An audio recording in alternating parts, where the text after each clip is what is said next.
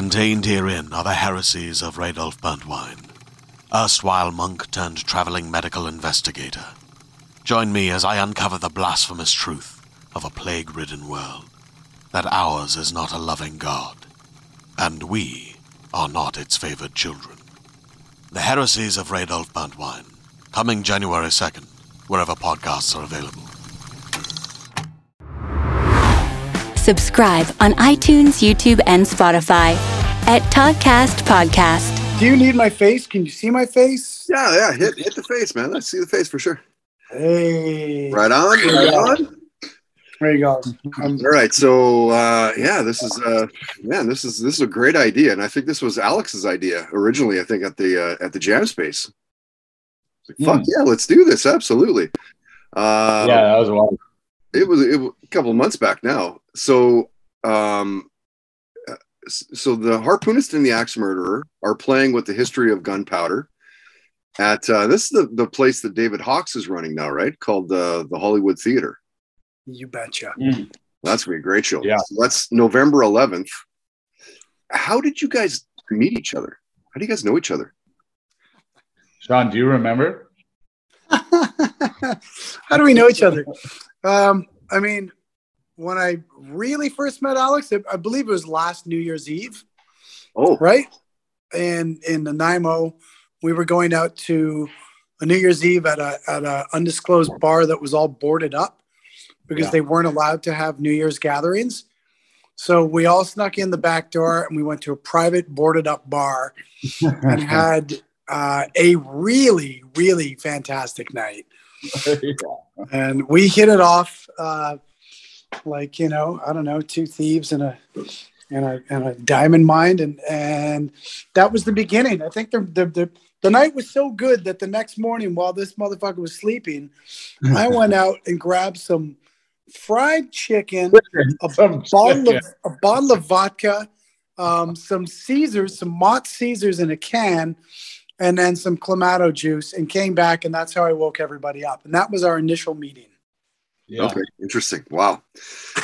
And how good does it feel to be back? I mean, collectively, you guys have both played shows since, a post-COVID, I suppose is how we're putting it. But how good is it to be back? And like, I guess the question goes to both of you guys. Like, did you have to fight with creativity over the pandemic, or did you lose the muse? Or I don't think either of us did, actually. I know Sean was busy writing songs, and I was real busy with a lot of production stuff. I mean, Sean, didn't you guys finish an album as well?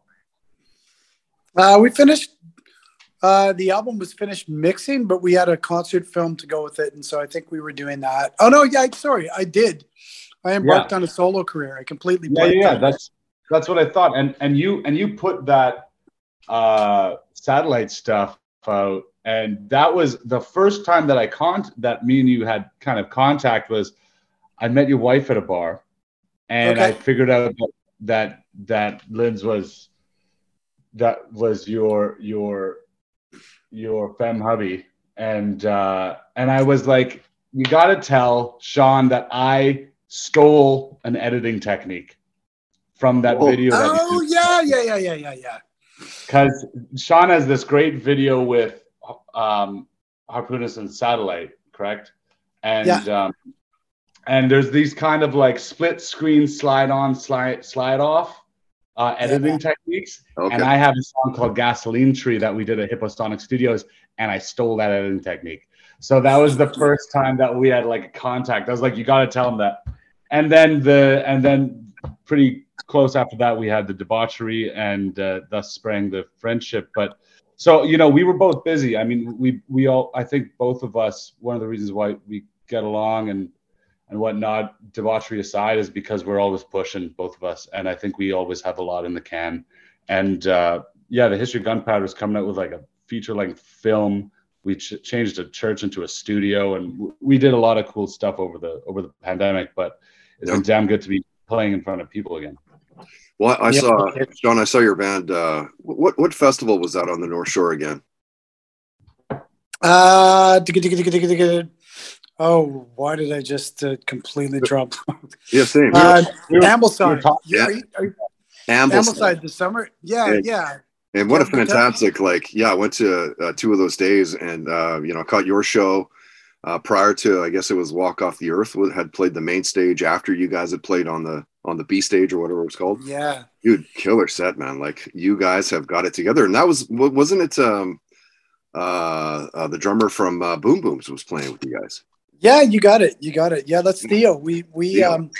Matt tried to officially retire his drumming his drumming skills because he spent the last 15 years in our band playing foot drums, right? And we've been seated for 15 years, but I started standing and Matt was like, we've been buddies with the Boom Booms for well over 10 years. Yeah. And we incorporated Theo last spring on congas and drums at the same time. And so that's what we're, just so that Matt can start stretching his legs, because there's limitations with seating and doing your drums, your snare and your kick with your feet.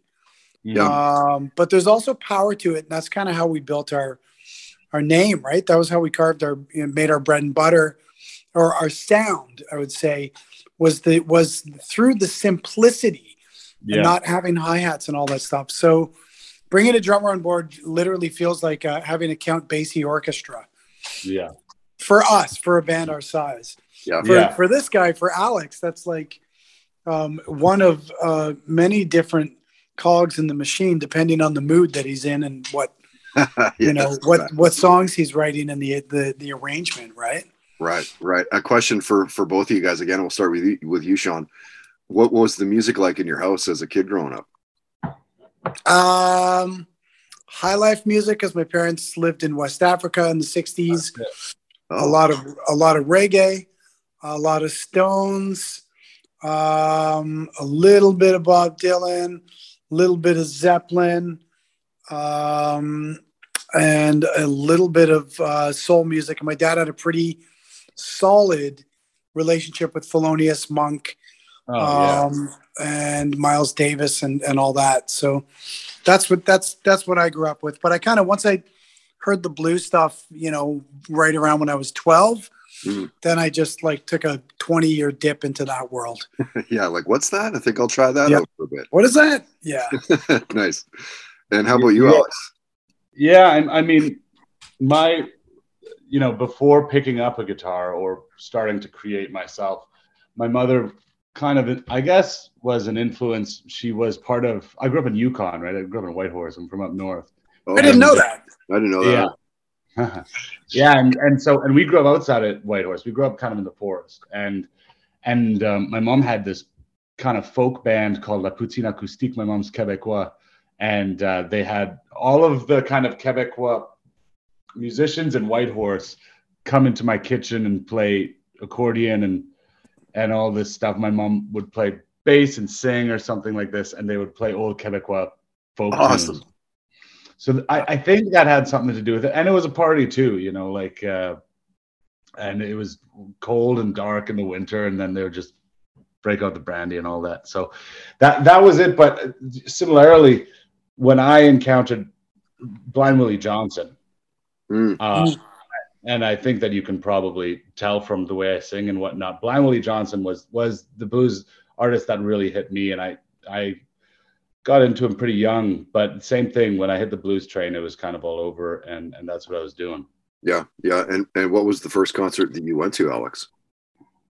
First concert that I went to, I have no idea. But just as, important, I just saw that Mars Volta is on a reunion tour, and I saw Mars Volta back in the day. Okay. And that is just to be topical with it, that was a concert that always stuck with me, was Mars Volta. And they're playing good on this tour. They're playing better than their new album is, so that's good.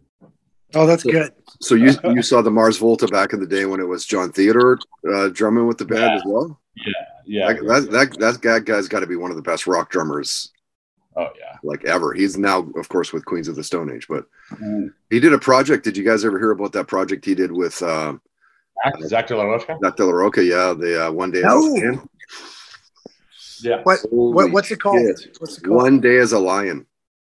Oh my god. Yeah, and there's maybe four or five songs on this EP, and it's fucking incredible, man. Incredible. And I think it's just Zach on Zach on the keys synth, or synth or whatever, yeah. Sub-synth, and then John drumming. Yeah. Dude, it's that's killer. That's all I've been doing all day at my buddy Jonas's place. Jonas drums. Jonas Jonas Chandel from formerly from Headwater back in the day, but he's been on drums, and I've been on that Korg model synth, and we've been writing all day. So, nice. Yeah, drums and bass. That's like kind of, you need no more. I know, right? Yeah. Truly. Oh, I thought you meant Jonas. Do you guys remember a band called Black Betty? I think I do. What era? Maybe 2004, 5, 6, something like that. Okay. Around there, and it's very like it was Jonas was the drummer, but also singing, almost a Chris Cornell vibe with the singing, and then Anna would come out, and Anna's just a smoke show, like hot, long black hair, comes out fucking ripping Tony Iommi riffs, like deadly band, man. Yeah.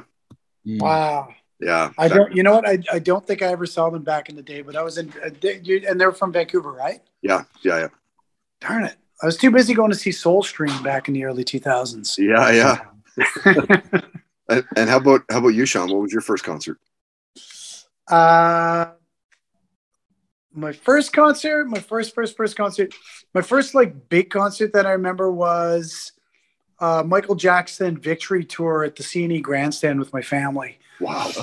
And that was 1984. I just remember like calling because it was you had a rotary phone, and you always had a busy signal, and it took like all morning to call through. And when we got tickets, that was like literally there was no better thing in our lives that happened. So that was the first major concert that I think I ever went to. And then I never looked back after that. Like, what the hell do you top that off with? Well, come on. They're setting the bar right out of the gate there, right? Yeah. Did you guys ever camp? Because I used to camp overnight at like the Live Nation or whatever the hell. No, Ticketmaster, I guess. I'd camp overnight because you remember they used to give you like those little slips, and it wouldn't be like, even though you're like the first in line, it doesn't mean you're get the fucking first tickets. You just get a chance to buy some tickets. Yeah. You guys ever do that? I used to camp overnight downtown Vancouver. All the time. Like I did if it was a band I needed to see, fuck yeah, I was doing it. Yeah. Then you did. I did it when the Black Crowes. I was in high school, and the Black Crowes played a secret show at the Opera House in Toronto, and under the name OD Jubilee. I remember skipping high school to go stand in line all day to get one of 500 tickets. And it was crazy because the Rolling Stones were playing that night in Toronto. Chuck Leavell, the keyboardist, and Ron Wood joined them up on stage that night. And for an 18 or 19-year-old dude, that's bonkers. And are you playing like in a band at that point? Are you into music? I've been playing in high school bands, or a high school band, since I was 15 or 16. Okay. So, and that's what, like, that didn't put me through high school, but that's what I did on my weekends was play gigs, straight. So I've been playing in bars for far too long. Yeah, far too long to imagine, right? And what if you could pick one, could you nail it down to one career highlight, or is that just fucking too hard? That's way too hard, man. I'm 47. There's been a lot. You know what though? I would say the game changer for my band was being offered $900. Maybe it was $800. Maybe it was a tiny bit more. Doesn't matter. Who cares about what the fee was? But we had the opportunity to open up for Taj Mahal on a floating stage at the Casco Jazz Fest. Wow. That. And the promoter was like, you're going to take whatever I offer you because this is Taj Mahal, and you're going to open up on a Friday night. And there were only 2 bands in the bill, and that was it. And that changed my career. That opportunity and being able to be that close to a legend like Taj Mahal was like, I don't think I've had anything else quite like that. So it's a game changer. Yeah, no doubt. How about you, Alex? I think the few European tours that we've had have been really great. Just to, I don't know, I think Sean is kind of similar to myself in that he just said he was writing all day. In that, you know, the process is just beautiful, man. When you start really just loving that, it's great to just create stuff. When you have a proficient team around you and you can just pump stuff out and just kind of scratch that itch in a really beautiful way, that's good. But you know, we just came back from Italy this summer too, and there was a few moments on that Italian tour which were amazing. I know Sean was telling me about he had a great experience in Lisbon, I think, or in Portugal somewhere. And you know, there are those times where you open up or you play with someone that you look up to, and that really hits hard. I mean, that Taj Mahal that's insane, man. Beautiful. The Taj Mahal, and that's not like, check it out, Taj Mahal, but like I've only right? Yeah. And I mean, you know, for me, I the first time I ever played in a bar, I was kind of trained to be a jazz guitarist. I was learning Mingus arrangements and stuff pretty young, and I was about 13 or 14, and I walked into this place called Broken City in Calgary, and Gordon Gardina, who's here in Vancouver, and in my mind is still the best guitarist that and he's chaotic and crazy, and he's exactly what I would want in a guitarist. But Gordon Gardina, Simon Fisk, Kenton Lowen, all of these like really heavy hitter jazz guys were playing, and I got up there as a 13-year-old and I played like Bright Sized Life, like some standard. And you know, 10 years later, they're opening up for me in Montreal when I was wow. That was one of those times where, you know, not only does Gordon and all these guys that I used to look up to see me as whatever an equal in sure. the industry or a musical equal. They love the stuff that I've done, but also that I can kind of provide a good platform and a crowd and all that stuff when they're out east, because I already had moved to Montreal and I had that thing going there. So, you know, there's those moments where you go, okay, right. This is and guys, talk about the European crowds and why is it that it's so fucking mental over there? Like, I just had a conversation with the new bassist of Whitesnake. Do you guys know Tanya O'Callahan? She's just a monster. Right? She plays like Dee Snider and like Steven Adler's band, and like she's just, you know, Pussifer when Maynard James Keenan started up that project. And anyway, she had said the same thing, that these European crowds, for whatever reason, like they just absolutely stomp North American crowds. Do you agree, and why do you think that is? I mean, you go ahead, man. You were most recently over there, so what was your summer in Italy like, man? I mean, listen, Canada. There's a few things about Canada that are hard to ignore, and especially Vancouver. But you know, the community aspect, living around other people, living on top of other people, and not wanting to be in your apartment watching Netflix at night, actually just instinctively going out for a show or to the corner cafe or corner bar and talking to the bartender, whatever it is. There's just a more communal thing. So people just attend more shows. And once that's more part of your life, you kind of just get it in your bones, I think. There's more of a history there for it. And you know what? There's some vanilla shit going on here. A little bit. A little bit. I know. I don't want to name any names because we just got back playing. Yeah. So it's like, you know, I'm really happy where people can come out and whatnot in Canada. But in Europe, like, it all depends in Europe, though. Depends if you're like Tuesday night in Frankfurt when Reeperbahn is not going on. Tuesday night in a German city. No matter how cool the bar, they're going to pull out the decibel meter and your show will be done by 10:30. Like, I saw that happen. We went on tour with a band called Dr. Dog. Really, really cool Philly band. And the decibel meter got pulled out in two or three of the clubs in Germany. You know, now you go over to France, it was a different thing. The promoters were different and things shifted around. But it all depends on the country, you know. Like, I think Spain, yes. But Spain was great, but I'm playing for passion, food, wine, and maybe truffles. And for me, you know, if I didn't have a family to raise, actually, you know what? I'm happy at this point in my life getting paid and truffles, wine, or any kind of cured meat is like, Sure. that's good for me, right? I don't know about you, Alex, but like I'll take that, man. Are you kidding me? Yeah. Well, and you know, it's really interesting because, you know, that vanilla shit that I mentioned, you know, that being said, some of the best musicians I've ever encountered are from Vancouver. Oh, sure. And are from Yes, Canada. yeah, for sure. And so, you know, the disconnect is, you know, this isn't a negative thing. The disconnect isn't frustrating or anything. It's just strange. It's strange that there's so much talent, so much creativity around, and there's so much good stuff coming out.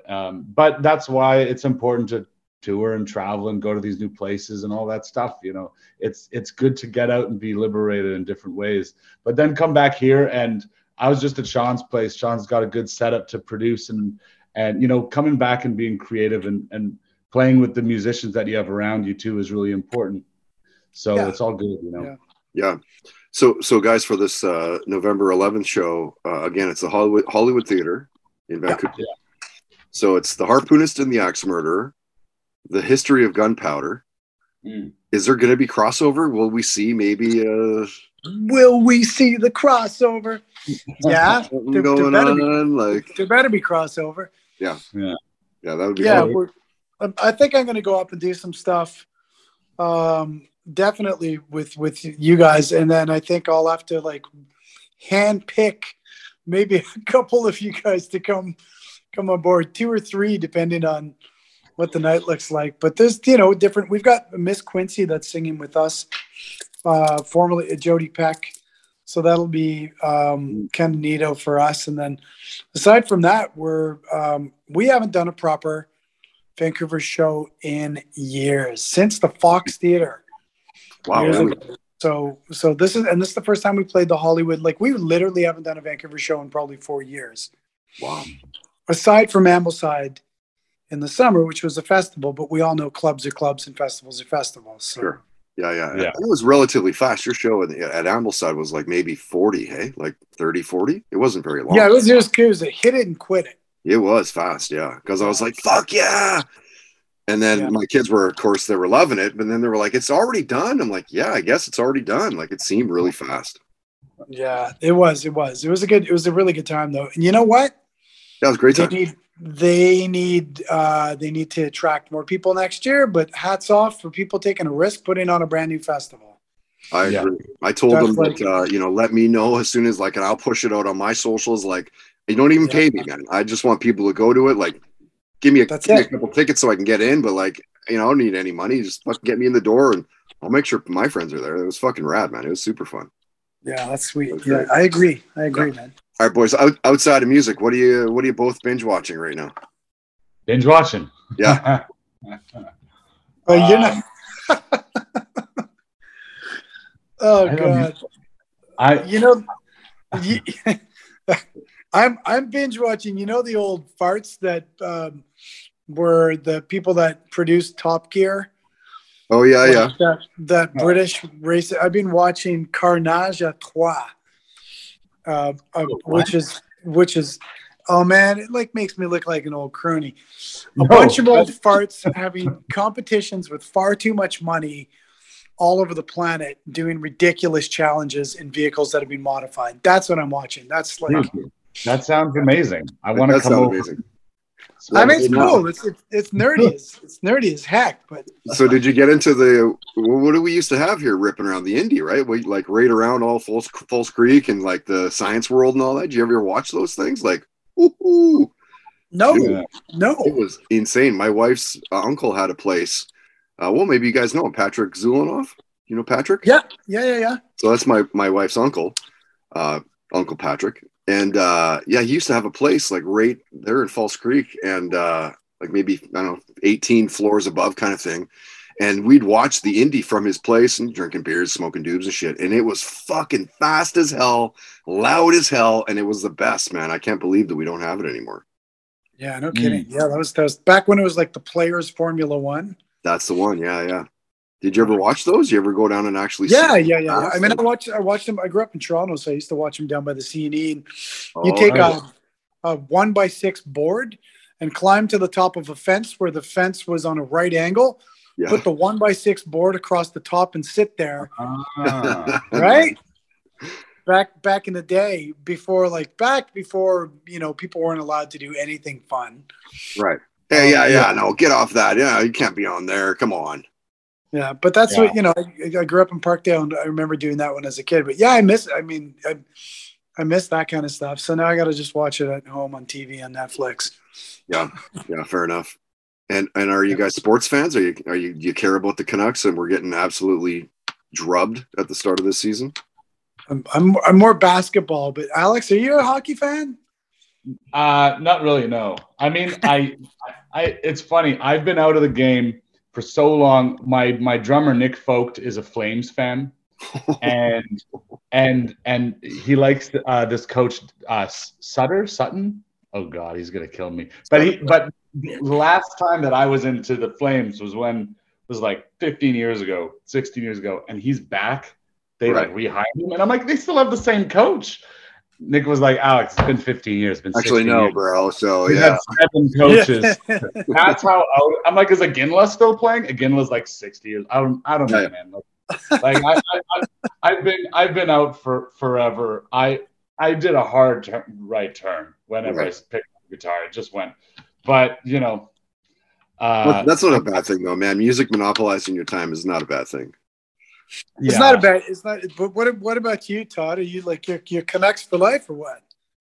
Yeah, Oh crap! Sorry, I didn't even see the. We're in the jersey here tonight, or the hoodie. But yeah, I am.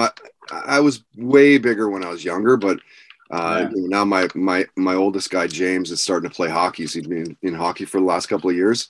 Wow. So now he wants to know the stats. He wants to watch all the games.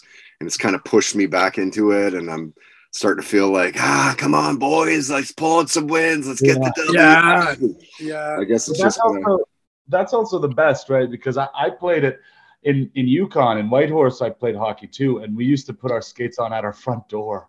Oh wow! And skate to the rink because it was like -30 for 2 months straight. And but I used to love hockey, man. I think it's an absurd thing. I think it's an absurd sport that somehow like everyone plays. It's strange, man. You put knives on your feet. I think it's an absurdity. I love it. All right, national sport, baby, national sport. Let me hit you guys with an odd one. I like asking this one because most of the time people have a response to it. So, hit me with a near death story. You're like, holy fuck, I could have died. Oh, okay.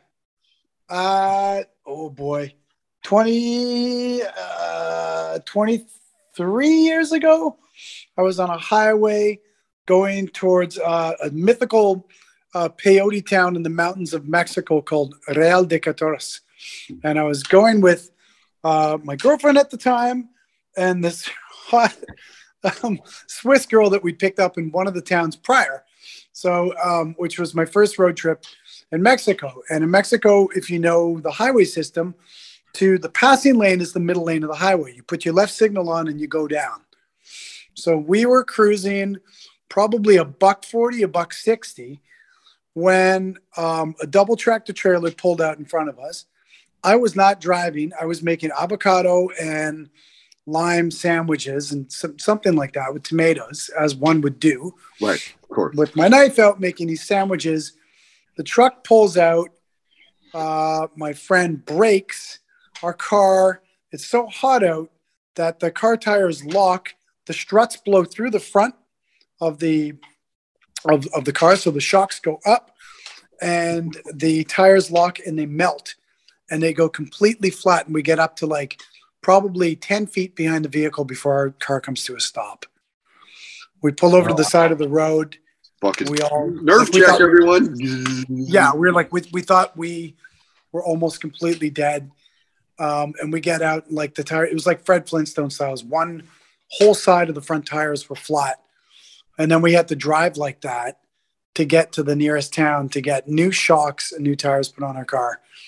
And that was, that's probably the most like dramatic near-death experience I've had. Yeah.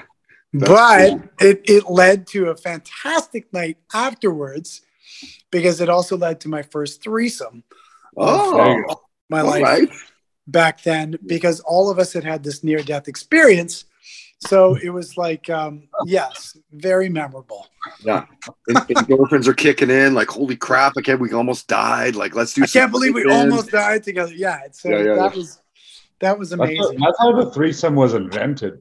That's always like a crazy road story. Almost died. Threesome, yeah. And how about you, Alex? Have you got a near-death story? Yeah, unfortunately I have a few, but short, and we'll make it short. But I was in Myanmar. Military dictatorship was still on. I went a little too far north on a river, and in Myanmar, you kind of at this time, 2013, you kind of had to.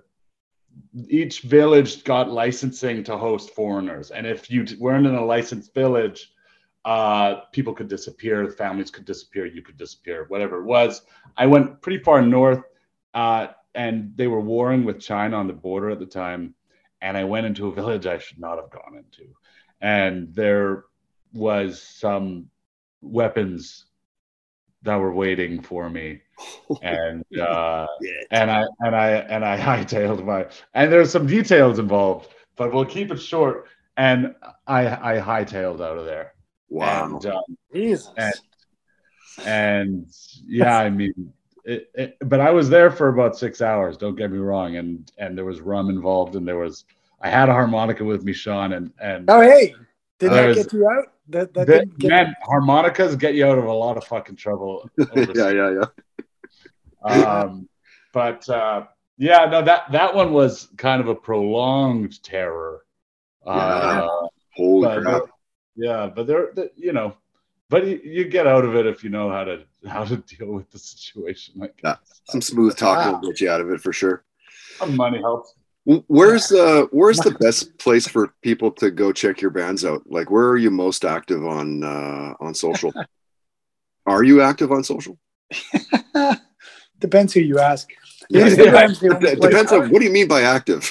Yeah, what do you mean by active? You mean like I actively turn it on? Instagram, I would think. Facebook, I'm too busy trying to sell some crap for one of my kids, so I don't know what to do with Facebook. It's like a relative of some sort that you need to keep a relationship up with. But Instagram is where I'm at. So Harpax on Instagram. Yep. And how about you guys, Alex? Yeah, the History of Gunpowder on Instagram, and whoever's listening, I implore you to go to see the show on November 11th at the Hollywood. If you've never been to the Hollywood, I know we have a big following in East Van. I think we should get the East Van crowd out to Kits and show them the East Van love. And it's a beautiful, beautiful theater that a lot of people in East Van don't even know exists, which is crazy. Because I was I was just there, and it's one of the best venues in the city, bar none. So I'm excited to play there. I'm excited for everyone to come out. Yeah, and of course David Hawks. I mean, that guy books some of the best bands around, man. Like, there's always really good shows happening at the Hollywood for sure. Yeah. That's awesome. Right on, I implore the same. Yeah, no, I implore the same as well. So we'll see you though on November 11th, Hollywood Theater. So the History of Gunpowder opens the night, correct? And then Harpoonist and the Axe Murder will wrap things up, and there may be a crossover, maybe a couple songs here or there with a mixture of both bands, which would be pretty cool to see. Yeah. There's going to be some Ghostbusters stream crossing shit for sure. Oh yeah, a lot of plasma crossing here at these shows. Yes, a lot of plasma. Thank you, plasma cross. Yeah. All right, boys. Well, have a great night. I'll check this around, and we'll plug these shows before too long. What day are we at? Wow, fuck! You're 9 days away. 10 days away before. 9 days away. Hey, thank you. Thank you so much, Todd. Alex, thank you very much for organizing. Yeah, it's good to see you.